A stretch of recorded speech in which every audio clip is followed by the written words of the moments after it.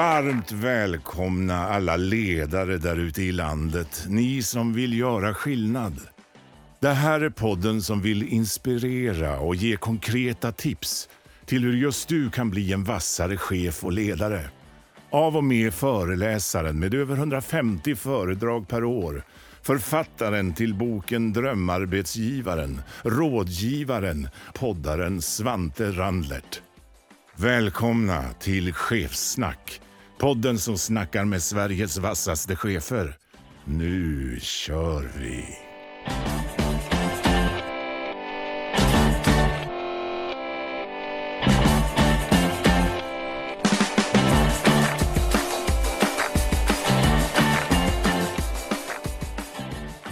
Varmt välkommen tillbaka till Chefssnack.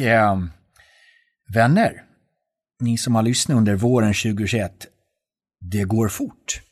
Vi började och ses i början på februari med Volvo Cars svenska vd Jessica Span. Och efter det har vi haft varje måndags avsnitt för att nu avsluta med säsongens 15:e avsnitt och hela seriens 85:e avsnitt. Men som man alltid säger, man avslutar starkt. Därför vill jag varmt välkomna dig, Anitra Sten. Tack så mycket. Visst måste man avsluta starkt på en säsong? Absolut, det tycker jag också. Ja. Det är oftast det sista man kommer ihåg. Ja, men så är det. Så varmt välkommen. Och jag börjar alltid den korta versionen. För när jag säger att man blir verkligen imponerad varför jag sparar ett starkt kort till sist, om man går igenom den korta versionen, apropå yrkeserfarenhet, så som du sa, allt ifrån utredare på Försäkringskassan, du har varit departementsråd på Finansdepartementet, du har varit statssekreterare på Utbildningsdepartementet, du har också varit generaldirektör på Verket för högskoleservice, du har varit statssekreterare på Finansdepartementet mitten på 90-talet och generaldirektör på Riksskatteverket och sen den kanske lite längre perioden vd för Systembolaget som jag tror vi kommer att prata lite om. Erfarenheter, lärdomar, men självklart med allting från i mitten på 80-talet och fram till idag. Också ett antal styrelser. Du har varit styrelseordförande både Svenska Spel och Oralcare och Stockholm universitet. Du har suttit som styrelseledamot både i Attendo, PostNord och SAS och Lantmännen och Södersjukhuset. Så det är en enorm erfarenhet. Och du sitter idag som styrelseordförande bland annat i Akademiska Hus och Terracom och i AFA livförsäkringar. Också varit med på sådana här olika fina listor. De kommer och går. Men du har ju flertalet gånger varit med på Veckans Affärer över Sveriges mäktigaste kvinnor. Och du har blivit årets styrelseordförande av alla 2014. Ja, i Sverige. I Sverige. Ja, men inte tack för inga. Nej. Men det var en utmärkelse som man delade ut i de nordiska länderna. Och sedan så slutade med att man blev nordisk share of the year. Jag blev Sveriges share of the year. Men du, inte längre än så. Jag tycker att vara bäst i Sverige är verkligen någonting vi ska stå över. Jag tror inte att det... Ja. Okej. Men du, jag brukar börja varje avsnitt med det som jag kallar jag inleder meningen, du avslutar meningen så fort som möjligt. Ska vi sätta igång? Ja. Jag, Anitra Sten, har det oftast roligast som chef när jag själv får vara med i diskussioner och samtal om det arbete som vi ska utföra. Jag tycker chefer borde göra mer av. Delta i det operativa arbetet. Jag tycker chefer borde göra mindre av. Hänvisa till andra. Tänk om vi måste tänka om. Vad behöver vi tänka om på då? Jag vet inte om man behöver tänka om. Som jag sa precis innan vi började här. Jag tror att när man funderar på hur ledarskap ser ut och hur det utvecklas, så tror jag att det är de kompetenser, de faktorer som betyder någonting i ett ledarskap, de är samma över tid egentligen. Sen väljer vi att från tid till annan kalla saker vid olika epitet, och det går mode i olika beteckningar. Men i grunden så tror jag det handlar om samma sak. Intressant. När jag inte tänker på vad jag ska tänka, Då tänker jag oftast på... Meditation, tänker jag då. Spännande. Om jag skulle beskriva mitt ledarskap utifrån en pryl, då skulle det vara en... En pryl? En pryl är ju en död sak. Ja. Det är ju inget liv. Nej. Om du ska hitta en association då, oavsett vad? En buss. Berätta lite mer. Nej, men, en buss där jag är chauffören. Och då det handlar om, det är ju att få människor att vilja stiga på bussen och åka tillsammans med mig. Och vara på bussen. Så att bussen, kör den i snabb fart eller makar den sig fram? Jag tror att det varierar. Det varierar över tid. Ibland så måste den krypa fram. Och ibland behöver den gå väldigt fort. Det känner man av. Och ibland så får man motorstopp. Tyvärr. Ja, tyvärr va? Ja. Man får laga lite. Ja, just det. Hur blir Anitra när man känner att nu går bussen bakåt? Ja, jag blir frustrerad. Men samtidigt är det så att om bussen går bakåt, då har du hamnat i en kris av något slag. Och då är det så att jag har lärt mig genom åren att även en kris kan vara positiv. Och kan man utnyttja den på ett bra sätt så får man bussen att börja rulla igen. Och det är just det här det jag gillar. Det finns lite många metaforer man kan prata kring en bil eller buss, någonting som rullar. Det är ju visserligen en klyscha, men i de här stunderna, för vi är ju på väg någonstans. Ja. Just nu blåser det ganska mycket motvind i många segment och vissa har jättemycket medvind. Men den där framruten på bussen är ju stor. Ja. Och backspegeln är väldigt liten. Men det är inte alltid vi har blicken i framrutan. Det blir lätt backspegelstittande. Ja. Men det är också så att ska du kunna åka framåt, köra framåt, så måste du också ta med dig perspektivet i backspegeln. Därför att perspektivet i backspegeln leder dig till att också när du blickar framåt, att välja vägen framåt. Det har en väldig betydelse att känna till medarbetarna, organisationens historia, var den kommer ifrån. Och jag tror att en av de stora utmaningarna i ett ledarskap, i förändring och så vidare, det är att också inse att det finns alltid något positivt med historien. Och det jag menar med symboliskt, det är ju att, för jag hävdar att vi måste ha backspeglarna, men just att backspegeln är oftast ganska liten. Och det är kanske den tiden vi har en stor framruta. För ibland, tänk om backspegeln är större än framrutan. Då blir det farligt också. Det är ingen bra jämvikt. Men backspegeln handlar också om att människor som har arbetat i en organisation under lång tid, och så kommer det in nya människor som ska åstadkomma någonting, en förändring eller en utveckling. Och då, alltså det farligaste man kan göra, det är ju att underkänna allt som har gjorts tidigare. Man måste ju lyfta fram också det, och man har väldigt god nytta av det. Om man pratar om ledarskapsstilar över tid också. Ska man vara den som kör bussen? Eller ska man vara kartläsaren och låta någon annan köra bussen? Vad är din syn på det? Alltså, ytterst så tror jag att man bör vara både chauffören och kartläsaren. Men det varierar också över tid. Ibland gör man större nytta i att låta någon annan ta över ratten från tid till annan, beroende på vad det är fråga om. Som det här som jag nämnde tidigare, jag tycker att det är fantastiskt roligt att vara med och delta i arbete, i diskussioner, i utmejslande av tankar och idéer i en organisation där jag jobbar. Men samtidigt det finns det ju också andra som måste få bidra, och man måste släppa fram sina medarbetare. Kartläsaren, där tror jag alltså att ett av de viktigaste uppdragen man har i ett ledarskap eller ett chefskap, det är att så att säga läsa kartan och tala om hur vi ska gå framåt. vad är det som är viktigt framöver. Och också när vi är kartläsare att också hålla koll på vägen. För det kan lätt bli om man är kartläsare på distans. Hur tänker du då? Lite så här, vi kan till exempel gå över, vi har haft landets överbefälhavare som gäst. Utifrån att han säger också att jag måste ha koll på terrängen och vara med. Man kan inte sitta i någon sorts överbefälhavartält långt bort och säga att nu ska du köra rakt fram.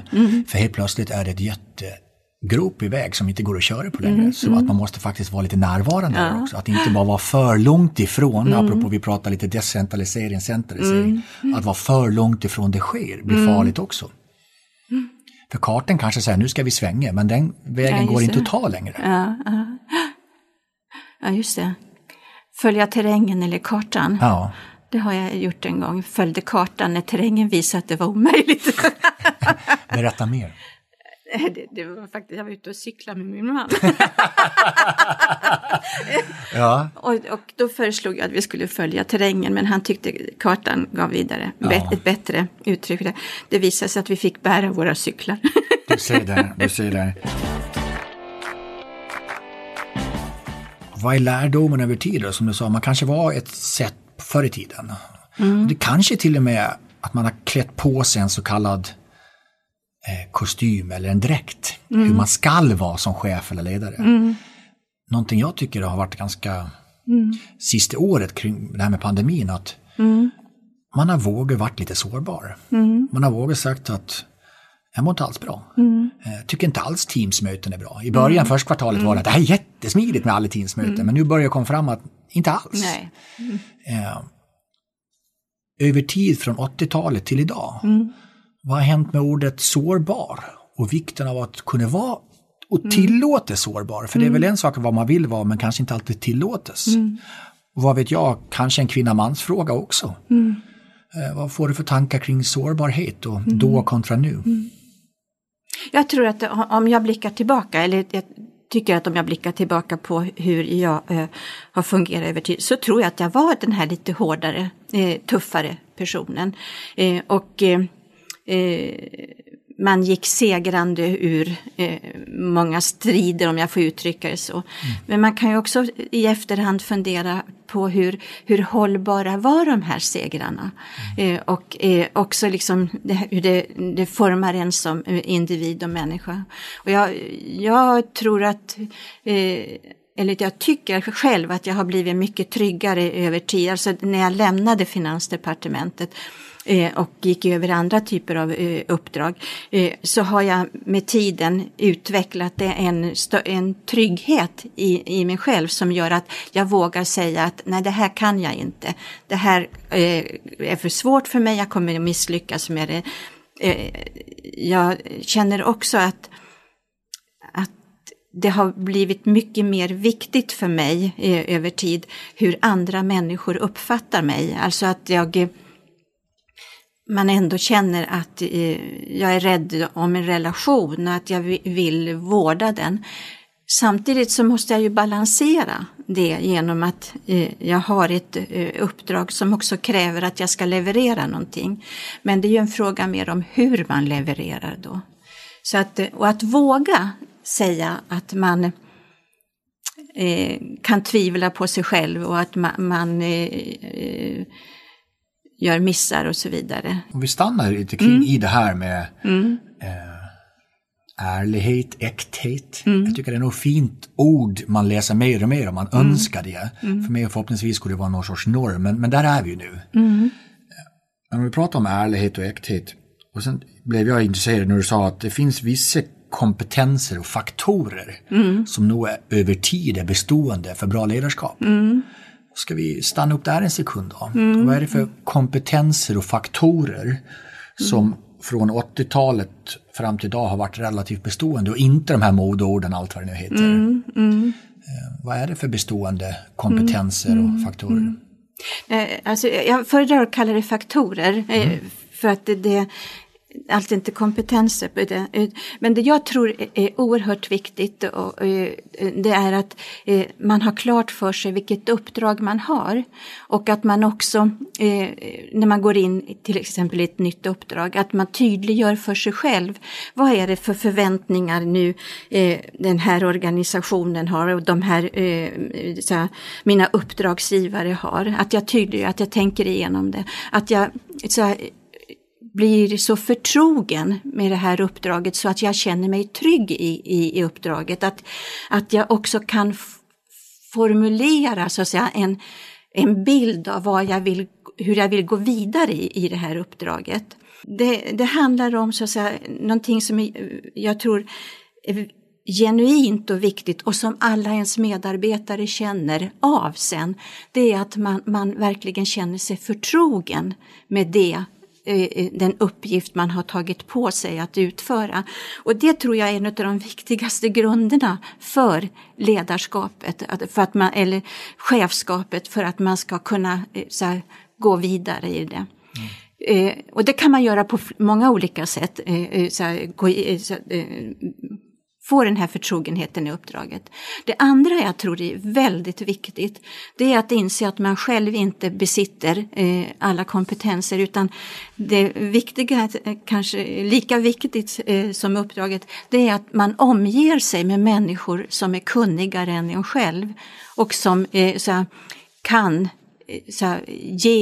hjälpa dig och att ni tillsammans kan resa vidare och att du lär dig att lyfta fram och utnyttja de här kompetenserna som du inte själv har. Ja.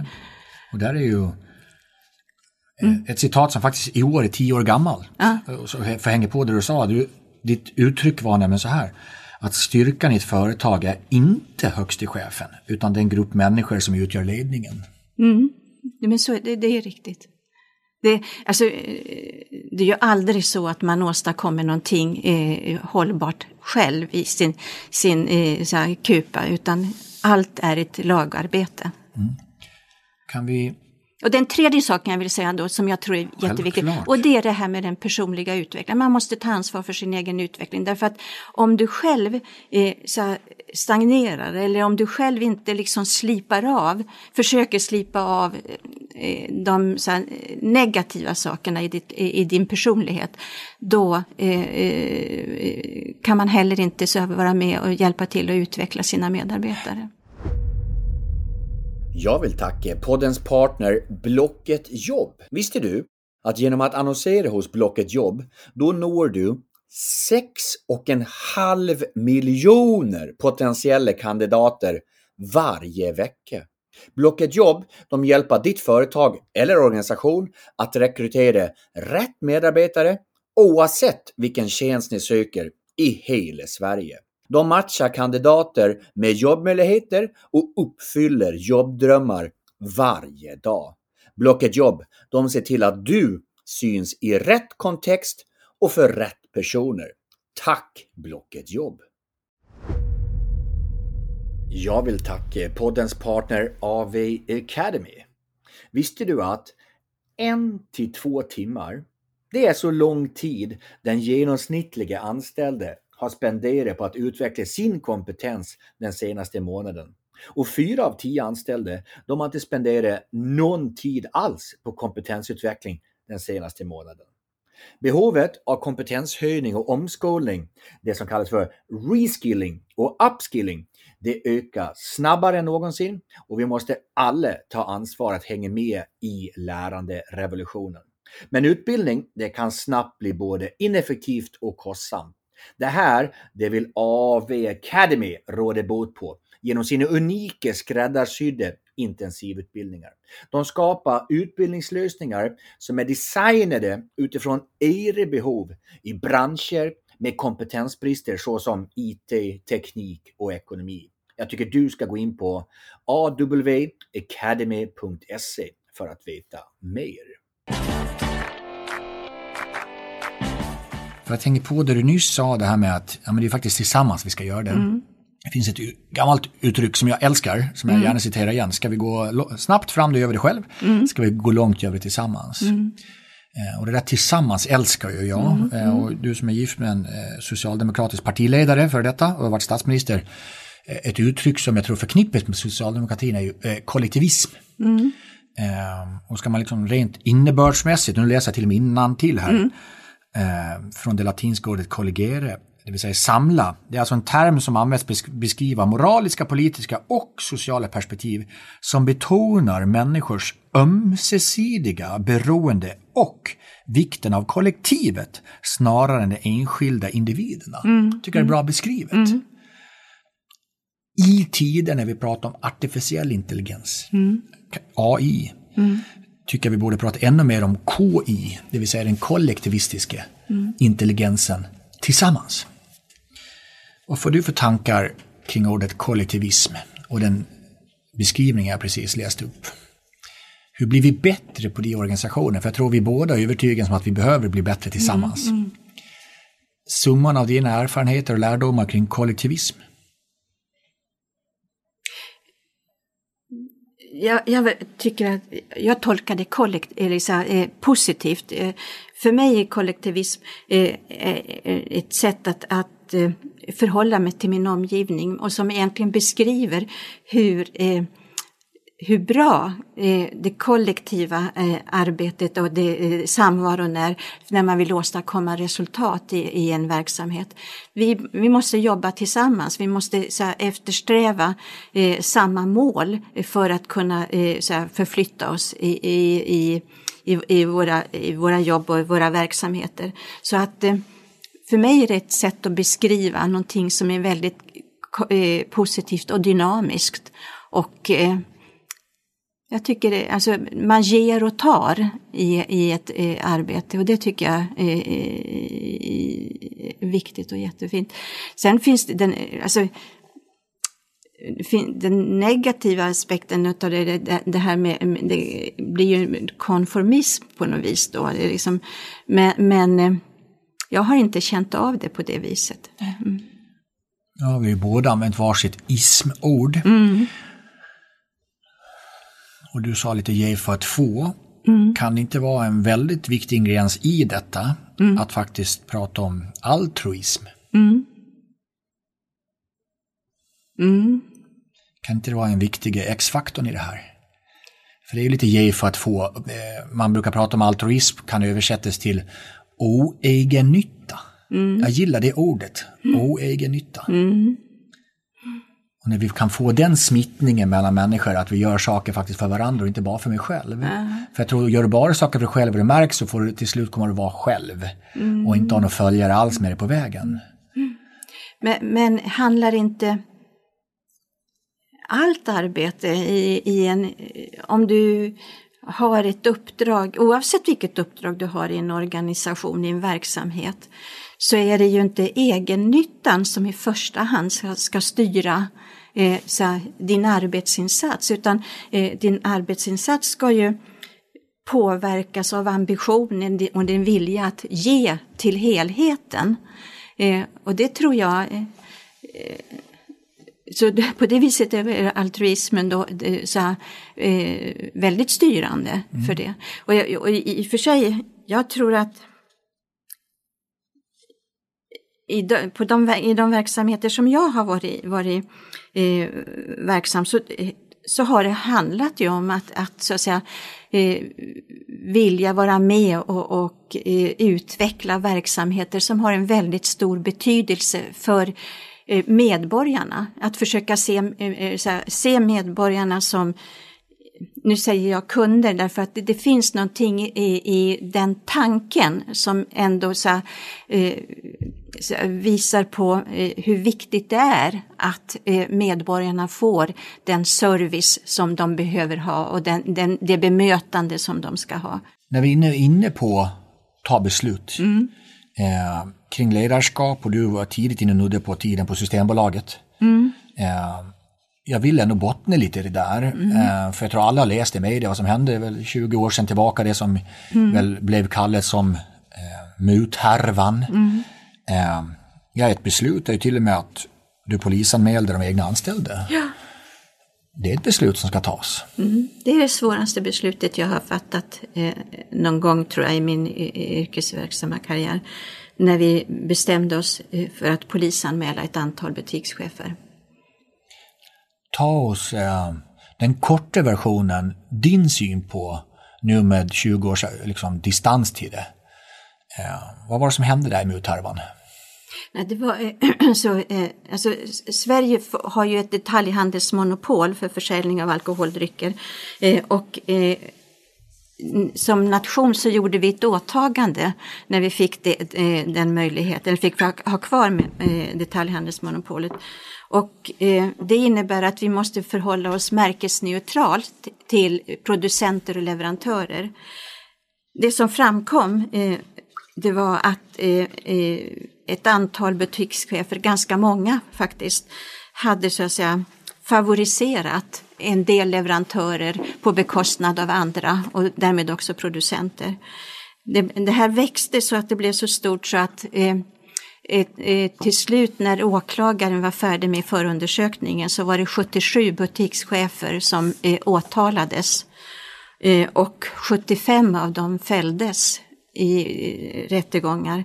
Och det var ett 15-tal anställda hos leverantörer i Sverige, varav jag kommer inte ihåg, jag tror att det var 3-4 utav dem som fälldes. Så det var en väldigt stor händelse.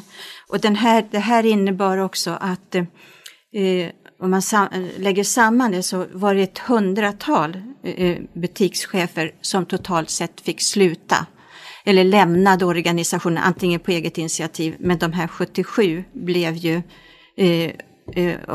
uppsagda, avskedade så att säga. Någonstans, du är högst upp i hierarkin och butikschefer är där ute. Ge oss din syn på insidan. När började det här pyra framåt? För alltså, det kan ju inte... Det som hände var att jag började som vd i Systembolaget efter sommaren 99 och bara ett par månader eller några månader efter så kom en av mina medarbetare och slog larm och sa att det var ett antal butikschefer som hade tagit emot varuprover. Och det här var en av regionerna ute i landet. Och det stred ju mot våra policies och då skyllde man på att det var leverantören som hade tagit initiativet till det här. Och då polisanmälde jag den här leverantören. Och det resulterade i att en förundersökning den lades ner. Då begärde vi överprövning av den här förundersökningen och det gjorde vi i 2 olika omgångar. Den här leverantören friades så småningom. Men det här satte en boll i rullning och det visade, kom då medarbetare och sa att det finns mer. Det här sker och det här pågår. Och det var väldigt svårt att, så att säga, få fram underlag och bevis för att det var några oegentligheter. Till slut så uppstod en situation där en medarbetare på en butik reagerade och så på den vägen fick vi in ett underlag där vi kunde gå igenom vår försäljningsstatistik och då kunde vi identifiera ett antal butiker som hade en onormal försäljning av ett antal produkter. Och det var det som ledde fram till den här polisanmälan. Och sen av de här, jag tror det var 7 butikschefer vi polisanmälde då. Det här var februari 2003. Sen i förundersökningen, polisen satte igång och åklagaren satte igång förundersökningen, så som mest så omfattade den här utredningen över 100 anställda i Systembolaget. Och det resulterade i de här 77 personerna som åtalades. Ja, det är ju hisnande siffror, Anitra, men också så här, det är också chefer. Ja. Som man kan förmodligen ha tillit till. Jo. Och har gått både kulturresan och allt vad det innebär. Vad händer i professionen vd när över 100 av ens chefer har gjort så fatalt fel? Alltså du träffar verkligen huvudet på spiken för att det som var det svåraste, det var det här att bland de här butikscheferna fanns det de som var väldigt så här, aningslösa. Det fanns också de mest så här, förhärdade personer i den här kretsen av butikschefer. Men det fanns också de som jag uppfattade som att jag hade en väldigt förtroendefull relation till. Alltså, jag använde dem som bollplank och inte minst min försäljningsdirektör gjorde det också. Och det här att man hade så totalt missbedömt personer i ens omgivning, arbetskamrater, kollegor och som man trodde liksom omslöts av samma ambition och vilja om utveckling som man själv. Så det sveket. Men också alltså det man gör, det man klandrar sig själv och säger hur fan kunde jag vara så jävla dum så jag trodde på det där. Alltså den här typen av reaktioner också. Det var verkligen omtumlande. Men det jag tyckte var det allra svåraste, det var när vi skulle ta det här beslutet om polisanmälan. Inte utifrån de här 7 butikschefernas horisont, utan utifrån alltså den rädsla som jag kände för att det här skulle omkullkasta hela detaljhandelsmonopolet och alkoholpolitiken. För jag bedömde det som en ganska stor risk för att det var en sån omfattande härva. När man lyfter på en sten så brukar Om man ska ta ner vårt samtal då, jag har ju bara suttit och lyssnat och jag tycker det är så intressant och jag älskar ju erfarenhet. Och framförallt över tid. För det är så lätt att man pratar om trender, nu går det fort och allting. Men vissa saker består. Och framförallt, som jag tyckte vi började, att vi ska inte ta bort några backspeglar. De är jätteviktiga. För att vi ska kunna ta oss rätt håll i framrutan. Därför var det en härligt samtal att få prata i backspeglar. Men också, vad gör vi med oss till framrutan? De som sitter och lyssnar på oss nu då. Om vi ska använda allt vi har pratat om i backspegeln. Och så förflyttar oss till framrutan. Vad är Anitras, dina 3 bästa tips till landets ledare som just nu lyssnar? Ledarskapstips, dina topp 3. Tänk på det här. Att man har en tydlig bild av det uppdrag man har. Att man för sig själv har klargjort det och vart man vill gå någonstans.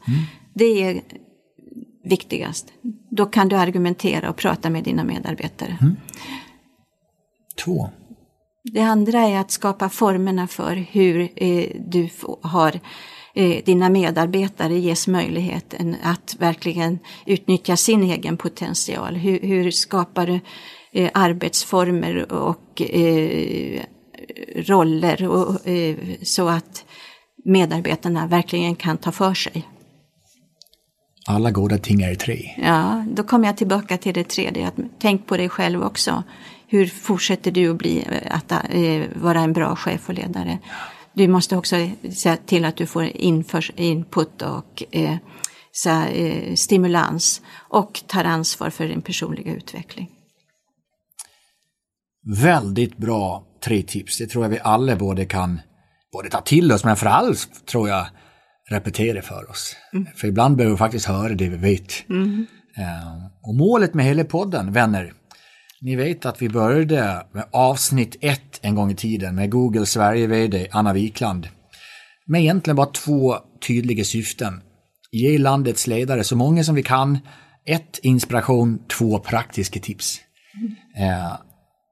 Vet ni vad, vänner? Ni har precis lyssnat på vårt 85:e avsnitt i ordningen. Allting har varit en plan att jag ville träffa 100 ledare som är förebilder för mig, som jag inspireras av. Vi gör en samtalsserie över 100 avsnitt, lite mer än 100 timmar material för att inspirera er lyssnare och ge praktiska tips. Hur kan man bli en lite bättre ledare idag för att kunna prestera ännu bättre imorgon? Det här var säsong 6, vänner. Det här var vårt 85:e avsnitt. Jag sitter och tittar på min producent Brian van der Brink som har varit med från avsnitt 1. Det har gått fort, det har varit roligt och det är otroligt intressant att få sitta ner och lyssna och vrida och vända på det här ordet ledarskap med människor som har gjort massor genom åren. Det betyder, vänner, att vi har ett halvår kvar.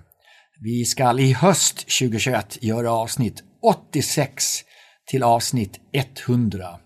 Sen stänger vi den här samtalsserien över de 100 främsta ledarna. Så någonstans när vi är innan årsskiftet 2021, då har vi gått i mål med de här 100 avsnitten. Jag tackar verkligen dig, även om du har lyssnat på ett avsnitt idag med Anitra, eller kanske 10 avsnitt, eller som jag faktiskt får mejl av ibland. Jag blir så otroligt stolt och glad över ni som har lyssnat 85 gånger. Eller ibland när man får höra att ni till och med lyssnar på fler gånger per avsnitt. Det gör mig så glad, för det är därför vi gör den här. För er. Jag kommer ha en överraskning till er efter vi har gjort det 100 avsnittet. Men det tycker jag vi gör lite som en cliffhanger. Så nu ska vi ta sommarlov, vänner. Jag önskar dig en fantastisk sommar. Det har varit tuff vår. Det har varit en tuff tid sedan covid kom in i vår liv. Men kom ihåg, fantastiska ledare där ute. Det börjar sluta med er. Och ni gör fantastiskt stor skillnad. Och ni behövs. Så jag önskar er ett fantastiskt sommarlov. Och hoppas vi hörs igen efter sommaren. För då sätter vi igång med den sista säsongen och avsnitt 86. Och tar oss igenom den totala serien över 100 avsnitt. Men innan vi tar sommarlov så vill jag tacka poddens partner under våren, för det är ni som möjliggör att vi kan hålla på. Jag vill tacka AV Academy, Blocket Jobb och Wisery. Utan er så kan vi inte möjliggöras och göras det här. Jag vill tacka teamet, min superproducent Brian van der Brink, redaktören Fredrik Emdén och researchen Sara Palmqvist. Och självklart dagens gäst, den kloka erfarna Anitra Sten. Då är det bara en grej kvar innan vi stänger säsongen. Det är att varje gäst får avsluta avsnittet med en låt. En låt som man känner att det här är jag, Anitra. Det här är en låt jag blir glad över. Ja, kanske en låt som till och med symboliserar lite av mig. Och utan att sätta press på Anitra så är det den här låten som kommer rulla ut säsong 6. Och ta gästerna in i den kommande fantastiska, förhoppningsvis sommaren 2021. Vilken låt ska vi rulla ut avsnittet till, Anitra? Kenta, just idag är jag stark. Den såg jag inte komma, Anitra. Den har vi inte haft innan. Men den är ju skön. Alltså det är en fantastisk styrka i den där. Och vi pratar om det här med hur man tar ansvar för sin egen utveckling. Och hur man från tid till annan kan både känna sig inte tillräckligt bra och ibland känna sig oövervinnelig, så beskriver den här lite den känslan av det. Och att jag kommer på den, det är därför att vi firade Valborg och 1 maj tillsammans med goda vänner, och då spelade vi den här, och då känner man ända ner i maggropen hur starkt och vilken livsglädje det är i det där. Jag har en bild framför mig att du, Anitra, och din make Göran står där någonstans på Valborg och sjunger. Det är en fin bild som jag tror vi alla rullar ut den här säsongen. Till de tonerna, Kenta, så rullar vi ut, och jag önskar er en fantastisk god sommar. Ta hand om er, sköt om er. God sommar. Just idag är jag stark, just idag mår jag bra. Jag förs framåt av kraftiga vindar. Just idag är jag stark, just idag mår jag bra. Jag har tro på mig själv på min sida. Jag har väntat så länge på just den här dagen, och det är skönt att den äntligen kommer. Väntat så länge på just den här dagen, den ger lust när den kommer. Jag ser måsarnas flykt, jag ser solgledens dans.